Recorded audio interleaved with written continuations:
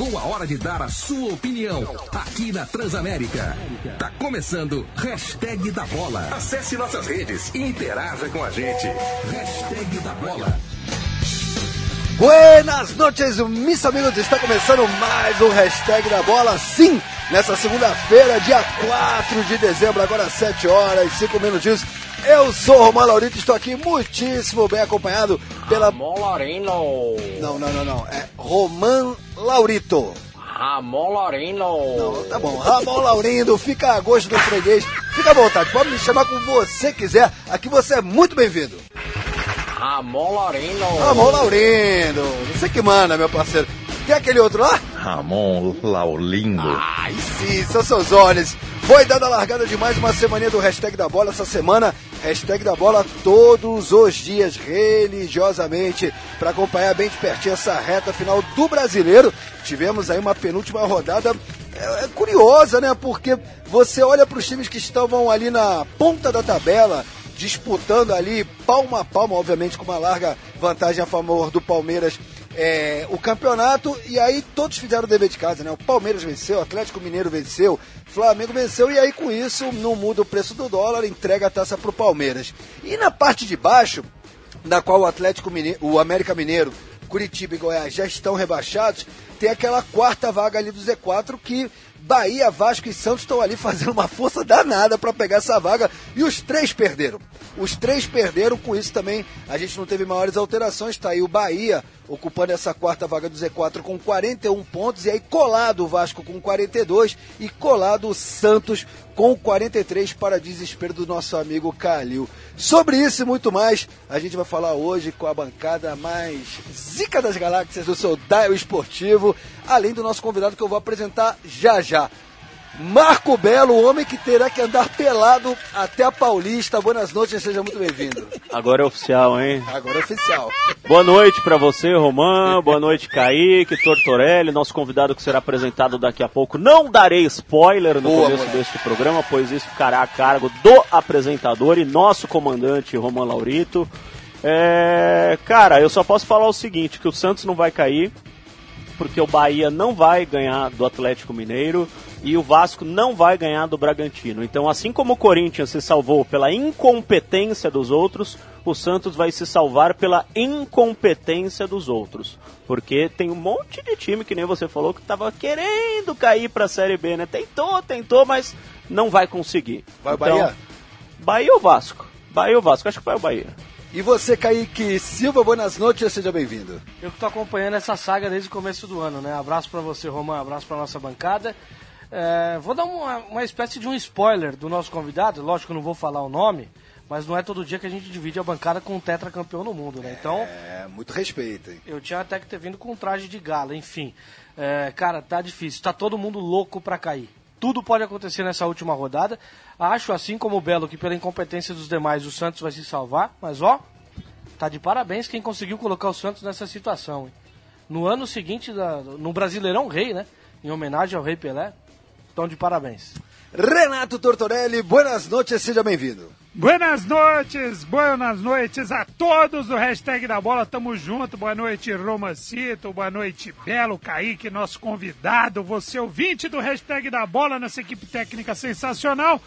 Bom, já pra dar o start da bagaça, mano, eu acho que cai o Bahia e o Santos, além de não estar jogando nada, tem que fazer agradecimento ao meu parceiro e humorista Di Lopes, pela sua mala ao time do América. E o cara tá cobrando Pix aí, velho. Acho que é Renato Chaves, né, mano? O mano tá cobrando Pix, 50 mil, mano. É o Renato Marques. Renato Marques. Mas será que vai receber 100 mil? Porque ele fez 2 gols, né? Não, o Di é firmeza, o Di está fazendo mais pelo Santos que muita gente do elenco. E você viu que hoje o Totinho, ele ofereceu mala dupla agora, né?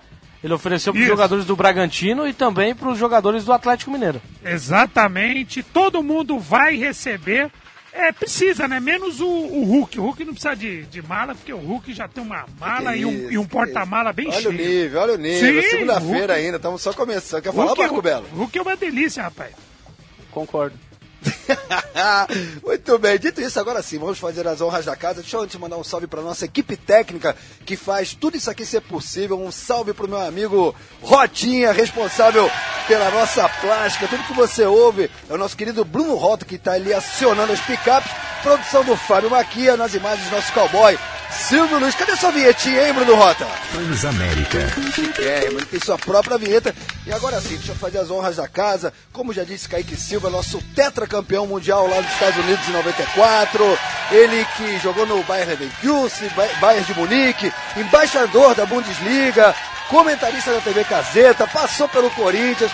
Buenas noites, Paulo Sérgio, uma honra te receber aqui no Hashtag da Bola. Muitas palmas, Rotinha, muitas palmas. Boa noite, Ramon, o Belo, o Kaique, é um prazer enorme estar aqui com vocês. A gente tem a nossa correria do dia a dia, mas eu falei pro pessoal, meu assessor, não, vou lá com o pessoal tem nos presenteado também com a vinda na TV Gazeta, e sem dúvida nenhuma tem muita coisa para nós conversarmos aqui no Hashtag da Bola. Com certeza, uma honra te receber, obrigado por aceitar nosso convite, muito bacana a gente nessa reta final dessa temporada do Hashtag da Bola contar com a tua presença. Kaique, se consagra, faça as honras com a sua primeira pergunta para o nosso convidado. Paulo, hoje teve um assunto, até em cima do Botafogo, a confirmação, na verdade, que o Botafogo perdeu o título, né? E ele é embaixador da Bundesliga, cara. A pergunta que eu te faço é a seguinte, Paulo, comparando o campeonato do ano passado do Borussia, a pipocada do Borussia naquele último jogo, em casa, com recepção do ônibus, você acha que tem algum grau de comparação da pipocada do Borussia da última temporada do alemão para essa do Botafogo? Como você vê essas duas situações, cara? Então, cara, não dá para comparar, até porque a pipocada do Borussia foi na última rodada. Agora nós estamos falando do Botafogo, há quantas rodadas já o Botafogo não ganha e chegou a 14 pontos de diferença do segundo colocado. Então não dá nem para você colocar, fazer essa análise aí, essa comparação. Agora, a equipe do Botafogo, infelizmente, os jogadores mereceram ali o torcedor jogar uma pipoca. Porque não é possível. Você tem 14 pontos. E eu tava até vendo o Botafogo jogar bem, tava bem ali no seu setor defensivo, na época boa, né? Tava ali marcando muito bem no setor de meio campo, mas aí vem essas questões de treinador, mudança de treinador aqui. Foram 5 treinadores que passaram ali. 5 treinadores no campeonato, uma equipe que começou bem. Né? E aí, infelizmente, jogaram na mão do Palmeiras, falaram, tô aí de presente, e o palmeirense tá curtindo agora. Ô Paulo, você que viveu lá dentro, cara, o Diego Costa ontem ele falou de falta de humildade, né? Ele falou que faltou humildade. Foi só isso que faltou? O que acontece num elenco para poder chegar a esse ponto, cara? Kaique, se nós observarmos o jogo contra o Palmeiras, o Botafogo arrebentou o primeiro tempo. Começa o segundo tempo, você já vê essa falta de humildade. Essa falta de humildade. Não lembro o jogador, quem foi, que tem uma hora que ele sofreu uma falta, ele deu uma piscadinha tipo assim, já ganhamos. Foi o Marlon Freitas. O Marlon Freitas, né? Já deu uma piscadinha e tal. Aí tem o pênalti, não fazem o quarto gol. E aí acabam perdendo o jogo. Então faltou mesmo humildade e faltou assim uma disciplina tática tremenda. Até porque você não pode perder da maneira que perdeu. O último jogo, então, você faz 1-0, logo em seguida você já toma um empate. Então você vê que esses jogadores não estão com a cabeça boa. Esses jogadores já deu o que tinha que dar. E na realidade, para a próxima temporada, troca tudo. Realmente lamentável, e agora os estudiosos, né, a rapaziada dos números, das estatísticas, tá todo mundo já começando a fazer aquelas pesquisas, e o que eu tava lendo é que jamais, nunca aconteceu de... Que é isso, Marco Belo? Não interrompe meu raciocínio. Mas nunca aconteceu, jamais, de um time conseguir abrir essa vantagem em relação aos pontos ao segundo colocado e deixar o título escorrer entre os dedos. Enquanto isso, o Marco Belo tentou colocar aqui uma faixa de campeão do Palmeiras pro Kaique Silva. O que é isso? O que está acontecendo? Essa faixa pertence a Márcio Espímpolo. Ele tentou passar para Leandro Boldaquian. Tentaram fazer com que o André Galvão colocasse a faixa. Ela está aqui nas minhas mãos para quem acompanha no YouTube. Mas é lógico que eu não vou colocar a faixa, né? Pelo amor de Deus. Dodecampeão brasileiro. Tem que colocar. Dodecampeão. Qual o problema de colocar? Dodecampeão. Dodecacampeão brasileiro. Dodeca com fax, tá escrito ali. Não, campeão brasileiro. Então, dodeca com fax. Mas vamos lá, faz as contas comigo. 60, 67... 67 de novo? 67 de novo. Tem 2,67 aqui na faixa. 69, 72, 73, 93, 94, 2016, 18, 22 e 23. É isso, essa é a conta. Muito bem. Renato Tortorelli, diga lá, meu amigo. Ó, seguinte, ó, Paulo Sérgio, grande Paulo Sérgio, muito legal estar recebendo ele aqui. Depois a gente vai falar sobre o Corinthians, reformulação, ver se o Coringão tem jeito, ele quer tão identificado. Agora tá na moda esse negócio de VAR, né? O pessoal fica falando volta VAR, áudio de VAR. Tem um lance, antes de ter o VAR, tem um lance aqui que eu achei meio polêmico, eu vi algumas vezes e eu fiquei na dúvida. Eu já sabia que ia rolar. E eu queria saber duas coisas do Paulo Sérgio. Se foi falta ou se o jogador, no caso o Edmundo, tinha que ser expulso em cima do 7 do Corinthians, o tal de Paulo Sérgio. Ó o VAR, o que você acha? Foi na falta? realidade, esse lance, se fosse nos dias de hoje, teria sido expulso. Né? E se eu não salto ali, eu não tô aqui contando história pra vocês, né? Se eu não dou a puladinha ali, não tô aqui, mas pegou raspando, hein? O Bandeirinha tava perto, né? Não lembro o Bandeirinha era o Godoy, esquece. Olha lá, era o Godoy. E o Godoy, na época, o Godoy tava mordido, porque era ele que ia apitar. Era ele que ia apitar esse jogo e colocaram o Aparecido. E o Aparecido já tinha tido aquelas tretas com o Neto, da cusparada, tudo. E foi um jogo assim que nós poderíamos estar jogando uma semana, nós não iríamos ganhar. Ô Paulo Sérgio, ali de fato, hein, se você tá com o pé de apoio ali no gramado, já era, hein? Sim, já era, um abraço. E outra coisa, esse lance aí, se o Edmundo é expulso nesse lance, o Palmeiras não ganha. Antes disso, ele já tinha dado um cartão pro Henrique. Expulsou todo o nosso time. O Henrique, o Márcio, depois o Ronaldo. Então, esse jogo aí foi um jogo assim que... esse lance, mas teve um do Roberto Carlos também, que o Roberto Carlos me deu uma chegada. Me deu uma chegada do outro lado, foi esse lance aí. Então foi um jogo assim que nós trocamos muitas farpas antes do jogo, né? Foi o primeiro jogo, o Viola imitou o Porquinho. Então foi um jogo assim que valia muita coisa, né? Até pro próprio Palmeiras sair da fila.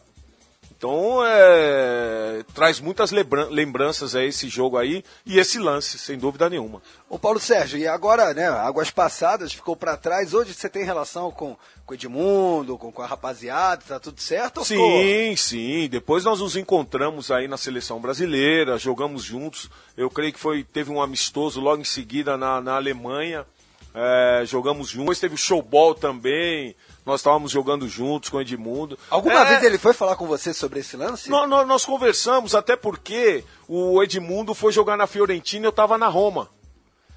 E aí teve aí era só nós brasileiros lá, né? Então tinha que conversar com todo mundo. Então nós conversamos. Que na nossa época, o que acontecia ali, terminava ali. Terminava ali e seguia o jogo.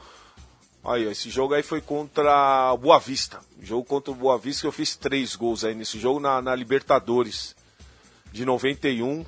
E aí no último jogo também fiz o gol contra o Boca.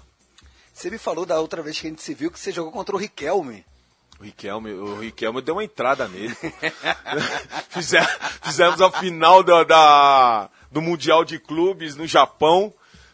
Bayern de Munique contra o Boca, e ele era arisco, né? Um jogador rápido, uma técnica, uma velocidade com a bola assim impressionante, e eu achei que dava, e cheguei rasgando nele, ele só deu um tapinha, peguei com tudo, aí o juizão quase me expulsou, mas não expulsou, deu só uma amarelinha.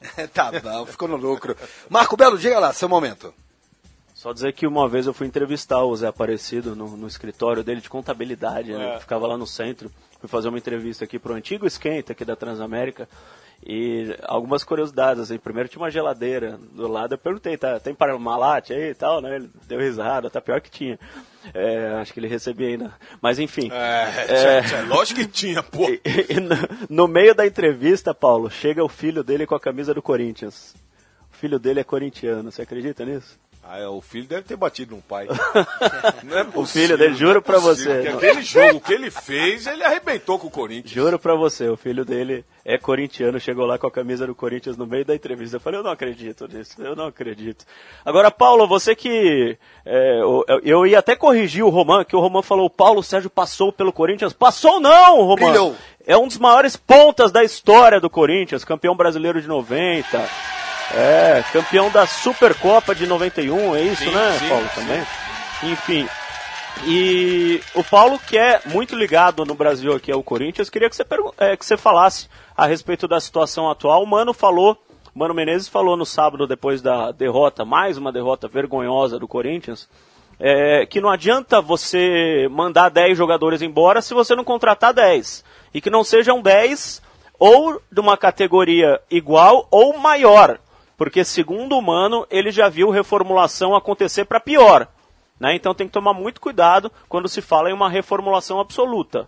O presidente eleito falou que quer uma reformulação total, absoluta. Aí o Mano vem com essas, né, peraí, não é tão por aí, não é tão assim. O que você pensa a respeito disso, Paulo?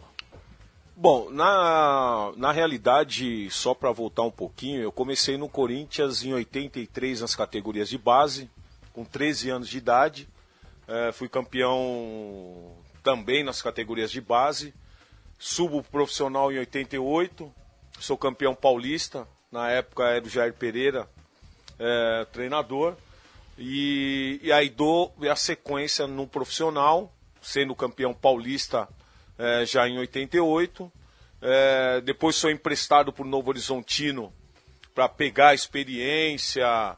E para mim foi muito importante esse empréstimo, porque ali realmente eu peguei muita experiência e chegamos à primeira final caipira do estado de São Paulo, em 90, Novo Horizontino, Bragantino.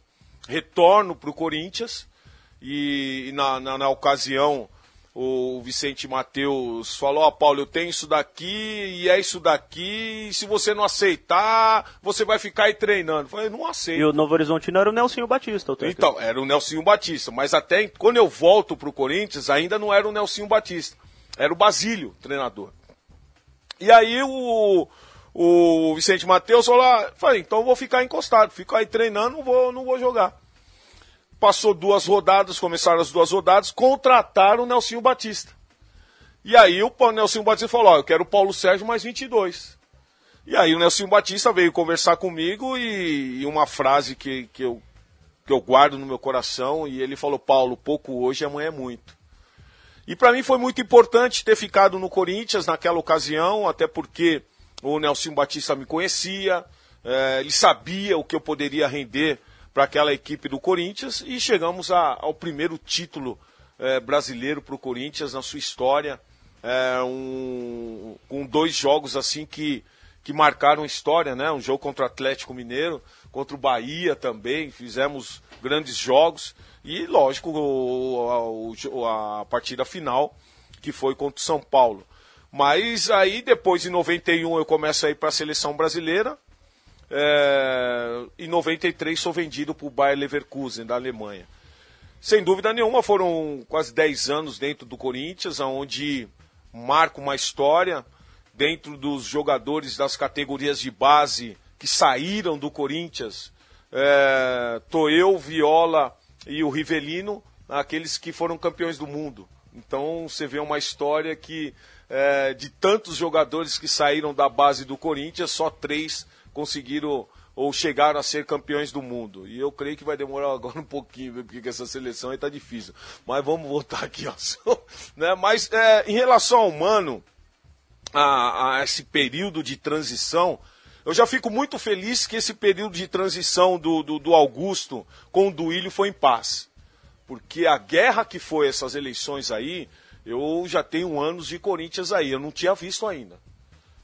Essa guerra que foi essas eleições aí, eu estava um pouquinho mais próximo ali de algumas pessoas, estava vivenciando aquilo.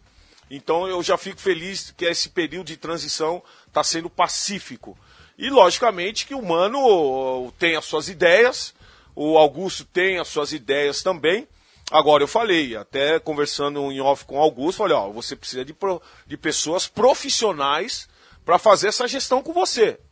Porque esse período de gestão, esse período de transição, se essas pessoas profissionais não estiverem com você, você não vai ter mão para como lidar com isso. Né? Nós estamos falando aí, por exemplo, não é só o clube, né, o Parque São Jorge, você tem o CT, que já é uma outra cara, depois você tem o estádio, que estava na mão de um outro gestor. Então é muita coisa, se você não profissionalizar isso tudo, o Corinthians vai ficar na mesma.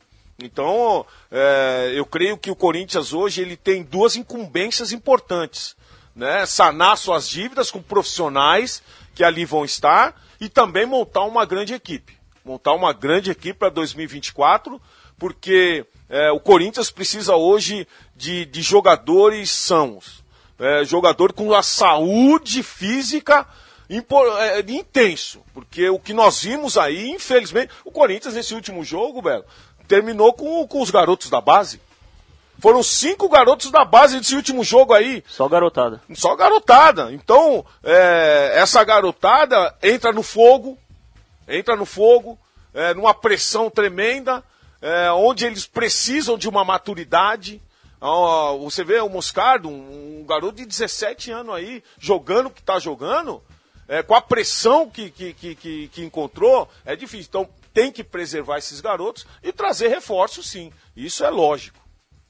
Ô Paulo, você falou do showball, né? Você jogou com o Viola no showball, né? Sim, sim. Nossa senhora, era um para-raio de confusão, hein, o Viola. O Viola, quando não foi confusão? O Viola teve na época do Expressinho, né? E o Viola arrumou uma confusão, foi no Pacaembu esse jogo. O Viola arrumou uma confusão, tal, e era pra ser expulso. Ele sai do meio da confusão, o juiz vem e me expulsa.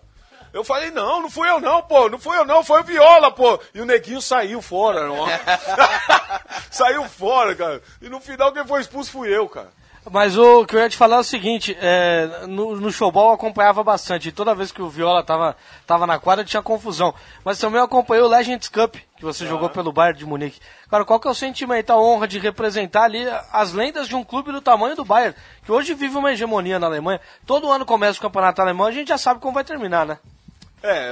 Eu fico assim muito lisonjeado, até porque já fazem 21 anos que eu saí, que eu não jogo mais, parei de jogar na Alemanha, e ser convidado para ser embaixador do Bayern, embaixador da Bundesliga, isso para mim é um privilégio, né? Isso é um reconhecimento de coisas que nós não vemos no nosso país.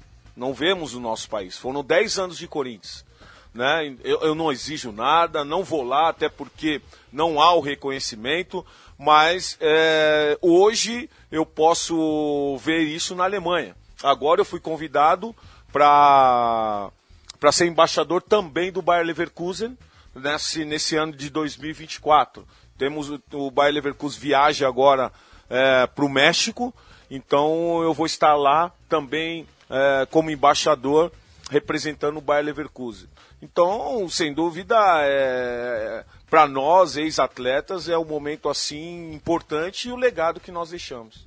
7h28 para quem está chegando agora, temos a honra de receber hoje aqui na bancada do Hashtag da Bola, Paulo Sérgio, tetracampeão com a seleção brasileira nos Estados Unidos. Deixa eu dar um recado para vocês, porque final de ano chegando e você querendo colocar tudo em ordem antes das festas, a Wonder conta com um mix completo especializado para limpezas em geral, lavadoras de alta pressão, aspiradores de pó, extratoras, varredeiras e muito mais. Máxima performance para uma limpeza eficaz e duradoura para sua casa, condomínio ou empresa. Que a Wonder tem ferramentas e muito mais, você já sabe. Limpeza profissional é com a Wonder.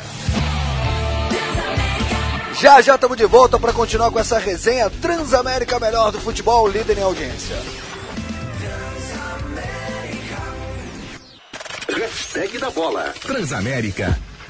Estamos de volta, 7h34, esse é o Hashtag da Bola. Hoje recebendo ele, o ex-jogador de futebol Paulo Sérgio, tetracampeão com a seleção brasileira nos Estados Unidos em 94. Passagem gloriosa pelo timão. Você, torcedor corintiano, não vou te deixar fora dessa resenha. Quer mandar mensagem pro seu ídolo? Se consagra. 3025-1001. Vou repetir devagar. 3025-1001. Aproveita, não é todo dia que a gente recebe um Paulo Sérgio aqui na nossa bancada. Então, quer manifestar seu carinho, sua admiração, quer mandar pergunta, quer tirar alguma dúvida, curiosidades, 3025-1001. Já já a gente dá moral a quem nos dá moral. Renato Tortorelli, começa por você esse bloco. Diga lá, meu amigo. Olha, o que eu queria perguntar pro Paulo Sérgio é o seguinte, em relação à seleção brasileira, né, tetracampeão mundial aí, vestiu, honrou a camisa da seleção, como que ele enxerga a seleção nesse momento, né, na época que jogava ali, toda a boa parte da população tinha um carinho, um apoio, a seleção nesse momento, nessa colocação e que essa indefinição aí em relação a técnico, essa safra de atuais jogadores, como que ele enxerga, num geral, a situação da seleção brasileira aí? Então, Renato, eu costumo dizer o seguinte, né, cara? Eu venho de uma escola alemã e tudo dá certo. A disciplina, é lógico que nós estamos vendo hoje a seleção da Alemanha não está bem, há um período de transição aí, mas o nosso país já começa errado. O presidente não define o treinador. Depois nós já sabemos que o Ancelotti não vai vir. Então eu creio que primeiramente precisa acertar as coisas na CBF. E lógico também que não podemos tirar a culpa dos jogadores. Até porque são eles que têm que dar o recado dentro de campo, eles que têm que dar cara na hora que tiver que dar cara. Mas nós vemos uma geração que, infelizmente, tem poucos craques. Eu venho de uma geração, em 94, nós tínhamos tranquilo, 3 seleções brasileiras que poderiam jogar qualquer Copa do Mundo. Tanto os 11 que jogaram, os 11 que ficaram no banco e 11 que poderiam, no nosso próprio país aqui, montar uma outra seleção. Infelizmente, hoje nós não temos isso. E em relação ao treinador, eu gosto muito do Fernando Diniz. Inclusive, há um tempo atrás, eu o entrevistei e perguntei se seria fácil para ele implantar o trabalho dele dentro da seleção brasileira. Ele me disse que seria fácil para que os jogadores pudessem entender, mas o que eu estou vendo hoje é que os jogadores não entenderam, cara. Não entenderam o posicionamento, da forma que ele quer jogar. E eu também penso da seguinte forma, se os estrelinhas não estão dando recado, troca tudo. Troca tudo, põe a garotada nova, alguns jogadores no Brasil que querem aí estar na seleção brasileira, que podem entender o esquema tático do Diniz. Então eu creio que precisa de mudança, precisa de mudanças ali nessa CBF. Você falou, nós já sabemos que o Ancelotti não vem? Eu não estava contando com o Hendrick para a próxima temporada? Sim, não, o Real você está falando? Mas o Edinaldo fala que ele vai estar aqui. Vai vem ou não vem? Mas o Ancelotti está contando com o Hendrick? Conto com o Hendrick para a próxima temporada. Você acha que é o quê? Você não entendeu, é para a próxima temporada da seleção brasileira. Ah, entendi. Tinha conversinha fiada, hein, rapaz? Mas isso é uma vergonha, porque esse planejamento da CBF é uma vergonha. Mas aí eu te pergunto, se o Ancelotti de fato não vier, né, e pelo que tudo indica, não vai vir. Se isso se concretizar, é uma boa ideia continuar com o Diniz até a Copa, né? Eu concordo, eu assino embaixo. É lógico que as críticas... Nosso país é fogo, né, cara? Todo mundo é treinador, todo mundo é técnico, todo mundo acha aquele... Mas o Diniz é um cara hoje que pode trazer um futebol diferente para nós. Um futebol ofensivo, um futebol de qualidade... Agora, chega de desculpa de jogador ficar falando, o treinador chegou agora, nós precisamos nos adaptar. Chega, não tem mais isso no futebol. Quem sabe, sabe. Mas você não concorda que esse sistema de jogo do Diniz é um sistema bem fora da curva, principalmente do que é feito aqui no Brasil? Isso leva um tempo para ser absorvido pelos atletas. Eu acho que esse desempenho ruim do Brasil nas eliminatórias, então sabe o que você faz? É aceitável. Sabe o que você faz? É difícil. Pega o time do Fluminense e põe lá. Então, vamos lá. O time do Fluminense. Então tem que ter coragem. Você vê essa reta final agora do Fluminense, né, que tá usando aí essas últimas rodadas para se preparar aí pro Mundial, né, em dezembro. Jogando solto, jogando no estilo Diniz. Eu fico imaginando a seleção brasileira jogando que nem o Fluminense tem jogado esses últimos jogos. É a cara do futebol brasileiro. Sim, sim. Só que isso leva um tempo. Leva um tempo e nós temos que ter paciência para isso. Eu estava observando muito, eu gosto muito desse jogador, o André. E ele entendeu muito bem o esquema tático do Diniz. Então não dá para você continuar com o Casimiro. Põe o André lá. O André está mais adaptado ao esquema tático. Quando o Casimiro achar que ele está adaptado, aí você põe ele para jogar para ver se realmente ele está adaptado.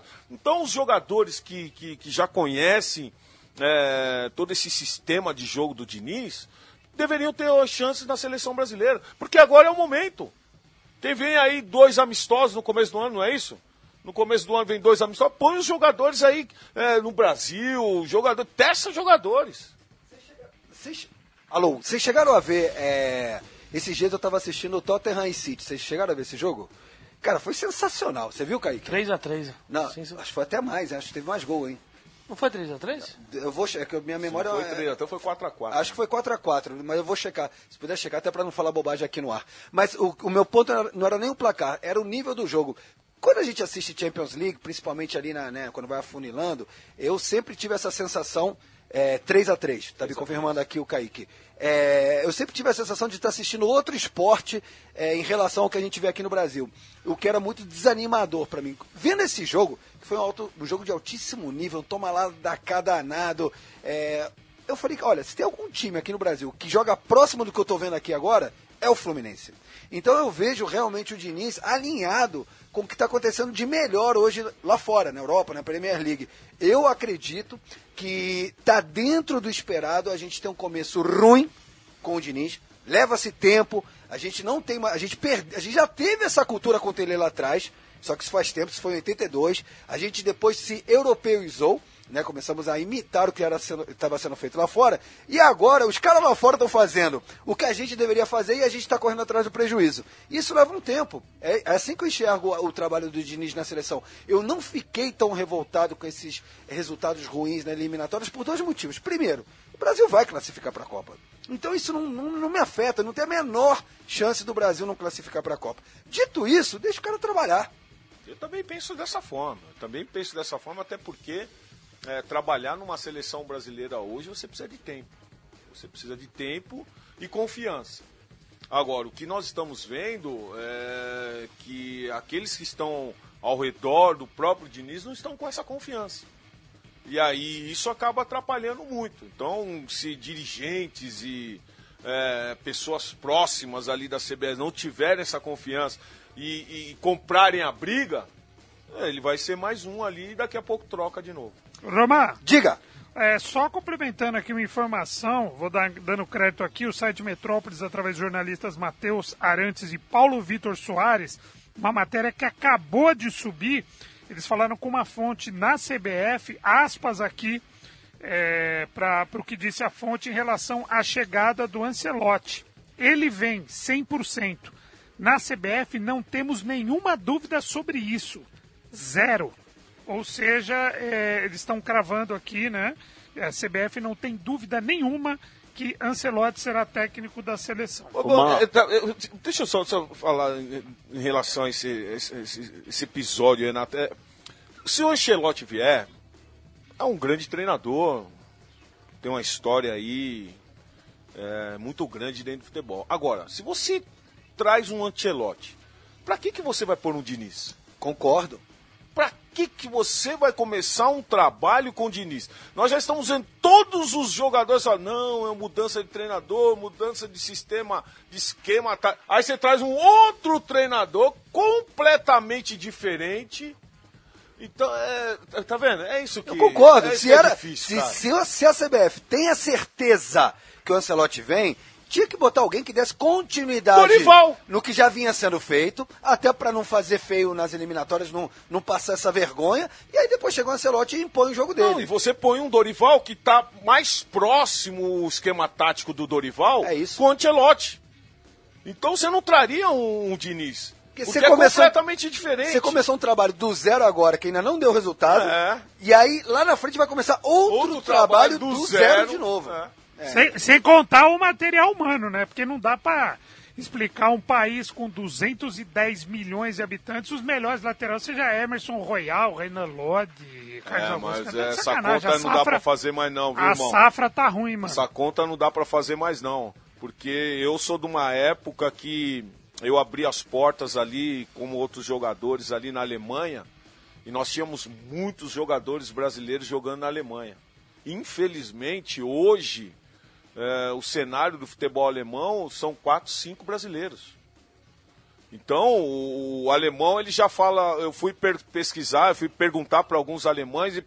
Olha, por que na Alemanha não está tendo mais tantos brasileiros? Falou, Paulo, o que vocês têm lá, nós temos aqui. Você acredita que hoje, no cenário mundial, o jogador brasileiro está perdendo relevância? Sim, muito. E muito. Até pela disciplina. Infelizmente o brasileiro em relação à adaptação no país está sofrendo coisas que antigamente nós tínhamos grandes craques na Europa e viviam tranquilamente. Hoje não. Hoje o próprio Bayern de Munique, os últimos 2 jogadores que estiveram no Bayern de Munique foi o Douglas Costa e o Coutinho, e não ficaram muito tempo, não se adaptaram. Então, depois desses 2, o Bayern de Munique está sem um brasileiro. O Bayern de Munique sempre teve jogadores brasileiros no seu elenco. Quando a gente ouve falar, agora parece que existe um pensamento por parte da imprensa brasileira de que a gente, nesse momento, vive uma safra de escassez de craques. A gente não tem mais os craques que já tivemos em outro momento. Aí eu te pergunto, você não coloca o Vini Júnior, o Rodrigo, o Hendrick não, porque está chegando agora, nem foi para lá ainda. Mas esses 2, principalmente, como jogadores que chegam nessa mesma prateleira, que já foi dos craques antigos, que eles podem, em algum momento, ter essa mesma relevância? Não. Craque, hoje, nós temos só o Neymar. Rodrigo, Vini, são jogadores importantes, são jogadores...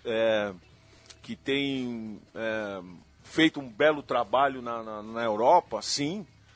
Mas como esses jogadores, nós já tivemos muitos, em vários clubes no futebol europeu.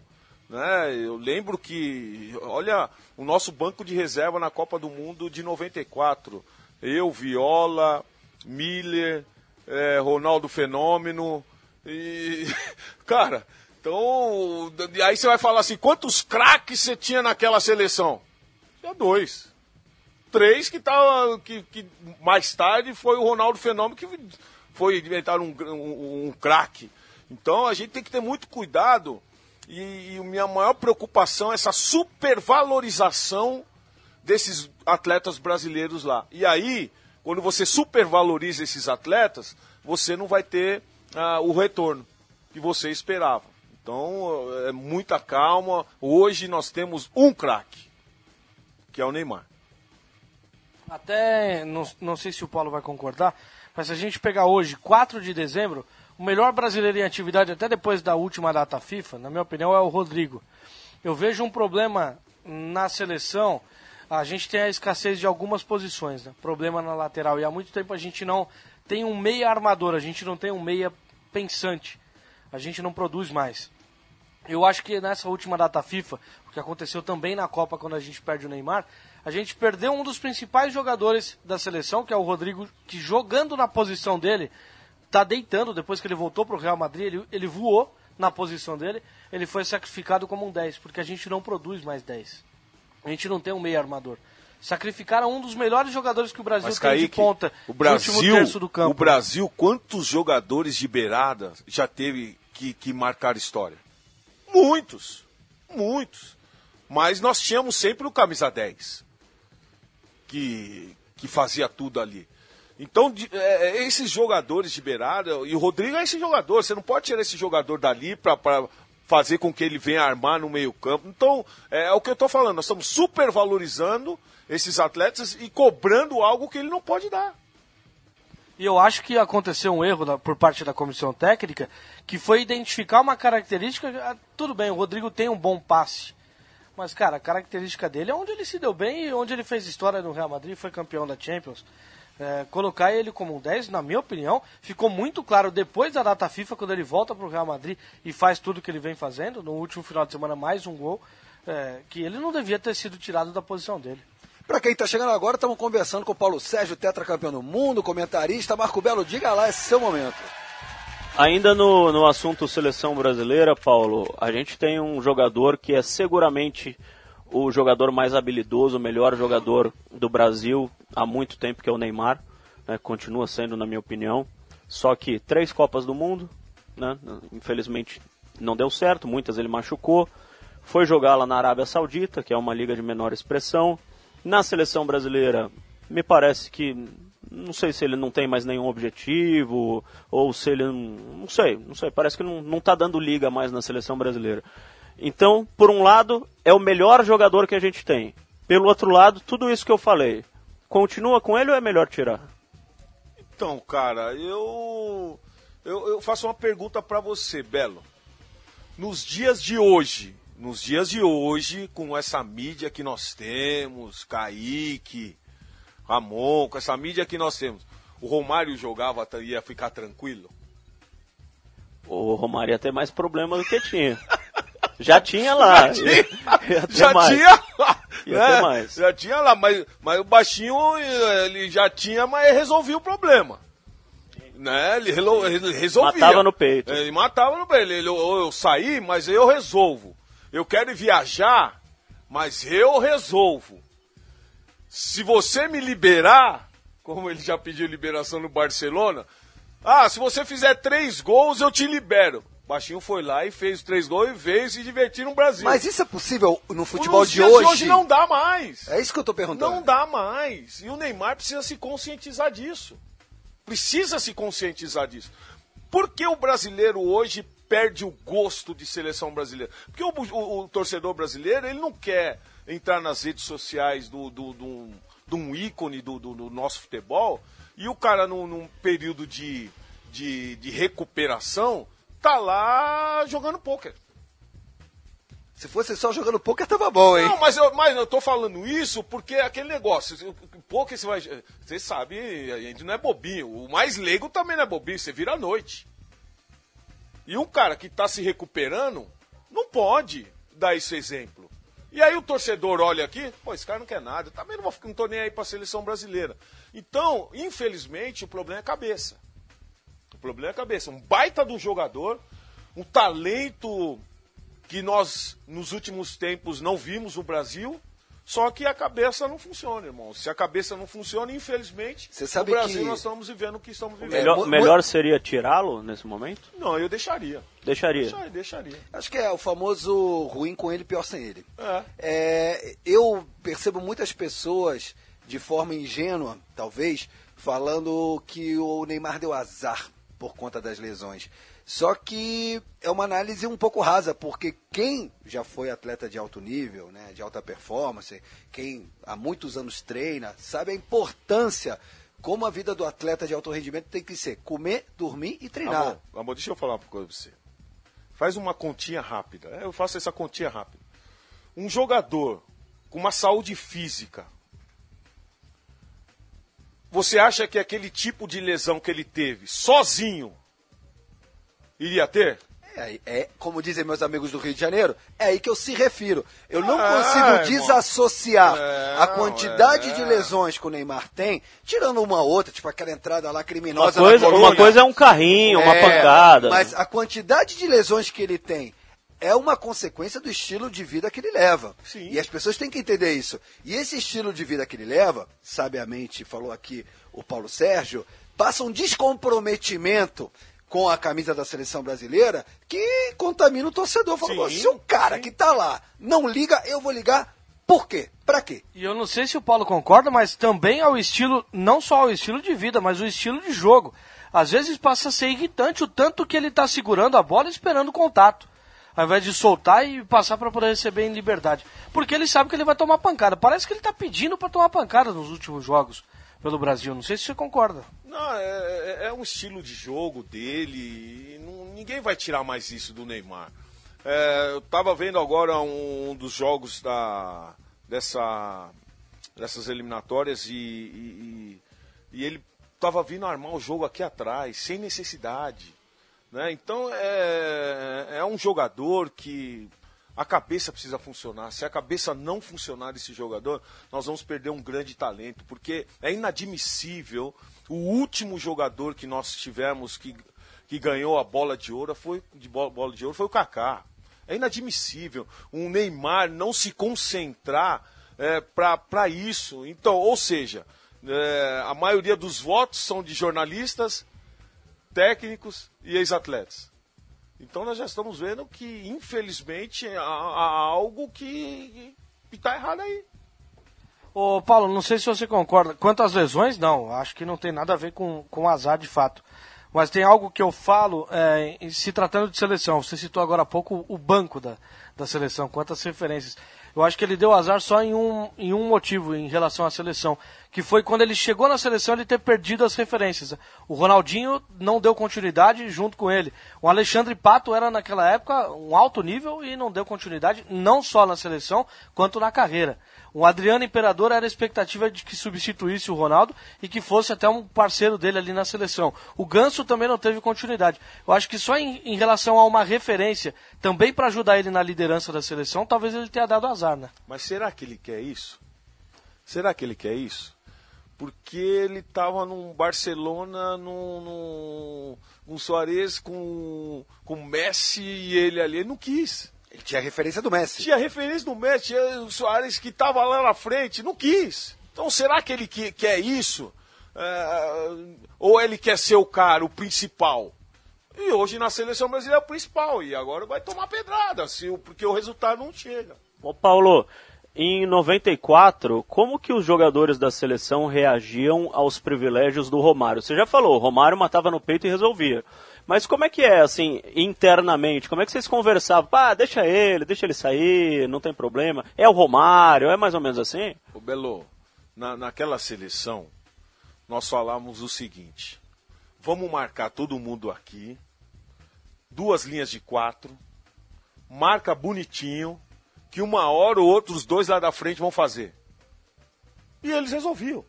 E resolveram. E fizeram. E foi isso que aconteceu naquela Copa do Mundo. Mesmo assim, muitos acharam, não foi um futebol bonito. Na pandemia, começaram a reprisar os jogos que nós tivemos na Copa do Mundo e começaram a ver que nosso time era muito bom. E nós tínhamos que mudar o esquema tático da seleção brasileira para conquistar a Copa do Mundo. Porque não dava mais para jogar aberto. Se nós tivéssemos jogado aberto aquela Copa do Mundo, nós iríamos voltar para casa sem a Copa do Mundo. Ou seja, fizemos um esquema tático para que os 2 lá da frente pudessem resolver. E isso aconteceu. E aí você vai ficar reclamando que o cara deu uma saidinha, que o cara fez isso, que o cara fez aquilo. Deixa o cara. Agora, essa de deixa o cara, quase que no final do jogo contra a Itália, mas quase que no final do jogo o Viola faz o gol do título. Imagina o que ia acontecer. Ele falou o que depois disso, Paulo? Nossa, ia segurar o neguinho, ia ser fogo, né? Segurar o Violinha ia ser fogo. O Viola é meu irmão, né? Nós começamos juntos praticamente nas categorias de base do Corinthians. Ele é Paulo Sérgio Rosa, eu sou Paulo Sérgio Nascimento. Ele é 69, eu sou 69. Ele é 1 de 69, né? Então nós temos assim uma amizade muito grande, mas se ele tivesse feito o gol ali, eu ia aguentar. O que ele falou? Ele falou alguma coisa? Ele falou, nossa, se eu faço gol, ninguém me segura, hein?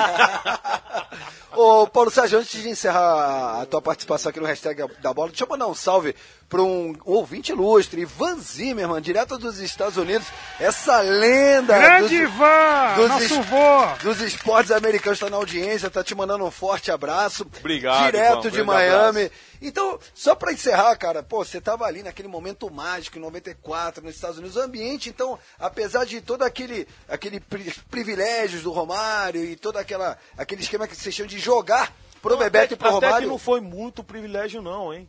Até que não foi muito privilégio, porque Barreira meteu ele com Dunga no quarto, né? O baixinho ficou de boa. Então, uma vez ou outra ali, mas ele ficou de boa. Por quê? O que aconteceu ali, amor? Nós chegamos em Los Gatos e nós chegamos com jogadores experientes que tinham passado a Copa do Mundo de 90. O vexame de 90. Lazzaroni. E em 94, nós precisamos mudar tudo. A nossa postura tem que mudar. E isso partiu deles. Bebeto, Romário, Dunga, Tafarel, Jorginho, Ricardo Rocha. Então nós tínhamos jogadores ali que falaram, nós não podemos cometer os mesmos erros. Inclusive o prêmio vai ser igual para todo mundo. Coisa que em 90 eles estavam brigando por prêmio. No hotel não entra mulher de jogador. Então as mulheres ficaram em um outro hotel. E se as mulheres viessem no nosso hotel, tinha uma tenda no estacionamento, nós tínhamos que descer, ir lá na tenda e falar com as esposas. Então foi uma coisa assim que nós fizemos, bem voltados mesmo para a conquista daquela Copa do Mundo. Porque nós tínhamos condições, e tanto é que saímos vencedores. Senhoras e senhores, abrilhantando o hashtag da bola nessa segunda-feira, começando muito bem essa semana.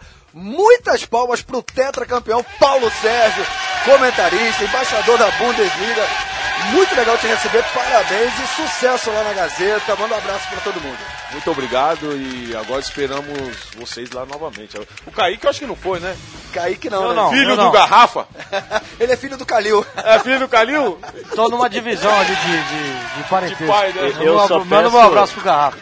Só peço cuidado com o Salazar, que agora ele tá fazendo academia, ele tá meio estranho. Toma cuidado com ele. Né? Toma cuidado, fica longe. Hashtag da bola. Transamérica.